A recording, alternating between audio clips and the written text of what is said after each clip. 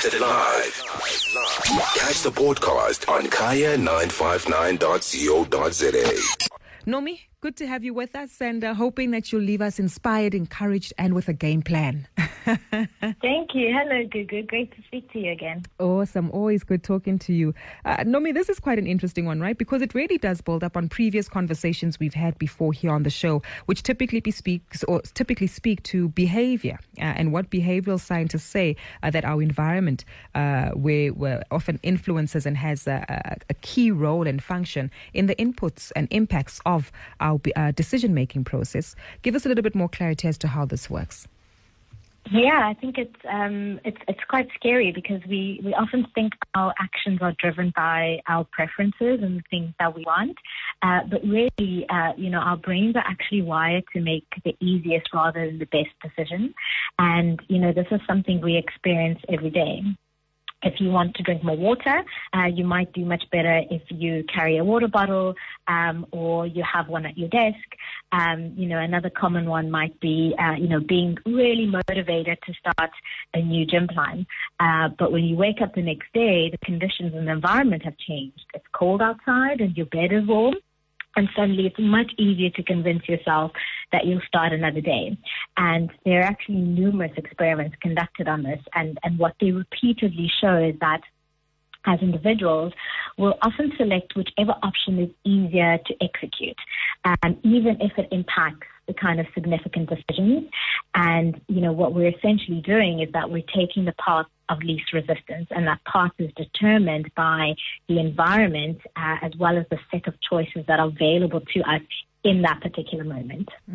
Definitely. And it almost seems as though our brains are wired that way, right? Just to making it a little bit difficult to find opportunities to, evaluate best decisions from the kind of bad decisions that might be built on bad behavior or typical behavioral impacts. How would that typically work? Yes, and I think it's really challenging in the sense that it's not only impacting, say, kind of what we might think are easy day-to-day decisions, but, also some really important or critical decisions. So if I think of just two examples of research that have been conducted on this, the one related to kind of whether people changed their chronic medication to a cheaper generic alternative or not. And then another exercise evaluated whether individuals opted into being an organ donor or not. Now, these aren't trivial decisions.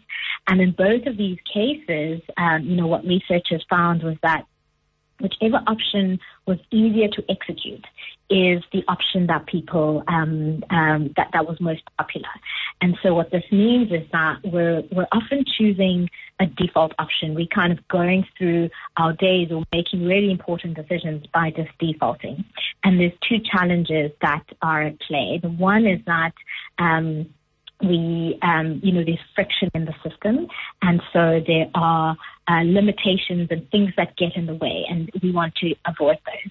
And the second one has to do with the fuel, and that's really got to do with the level of motivation that we might have for a particular action, and particularly where there's a kind of a time component at play, we might be more motivation to do things. Or more motivated to do things that benefit us in the short term rather than the long term. And so I think really when it comes to investing, we may have very good intentions, but there'll be temptation in the form of spending that might impede us. And we need to understand the sort of limitations and barriers that we put in place and that exist in our environment that create friction from us being able to execute those decisions. But then also we need to make sure that we're giving ourselves enough fuel or motivation to actually take those long-term actions that we need to be taking and remain committed to achieve things over the long term. Got you. And that really looks to keep one on track and taking those tough decisions, even though they might feel uncomfortable to make. But this also speaks to some temptations or distractions, right? Because sometimes you might think, well, I haven't been on holiday in 3 years, Nomi. Why should I still keep up with my investments? And so help us understand how we can actually remove some of the limitations and resist the temptations that hold us back from our investment and savings goals. Yeah, I think, one way to make it easier for ourselves is to remove almost the biggest barrier, which is the decision not to spend. And so you might add motivation in the form of a goal that we really care about. Now, obviously, not everyone needs a goal to motivate them, but, there is some research that shows that, those with specific goals save faster and more successfully than ones who don't. And then, that speaks to the fuel, the motivation, but kind of there's this important element around friction. So we want to default to different things. So to remove the friction, I think it's really important to think about how you can automate good decisions.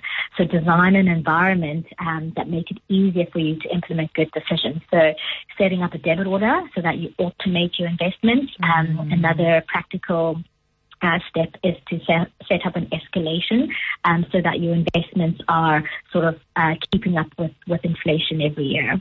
Got you. I'm also keen to understand, you mentioned those tips and of course we will be implement them, but what is the role and of course the function of a independent financial advisor? Because sometimes we tend to forget that they play a very critical role in assisting us in reaching our long-term savings goals. I think, putting together a financial plan or a system in place is often easier said than done. And so a financial advisor is qualified outsider who's going to help you understand not only the technicalities of exactly what to invest in and how much, but what the behaviors are that are holding you back. And it's going to actually help you put together a system that enables you to execute your plan and then also be able to play a coaching role so that you can actually overcome those moments when it gets really hard to find the motivation to stick to your long-term goals. Definitely. Well, we will be sure to be disciplined, especially in this interesting economic climate that we're experiencing at the moment, Nomi. Really appreciate your time and perspective that you've shared on making sure that we keep to the desired impact of making better investment decisions. Thank you again for your time. If you missed it live, catch the podcast on kaya959.co.za.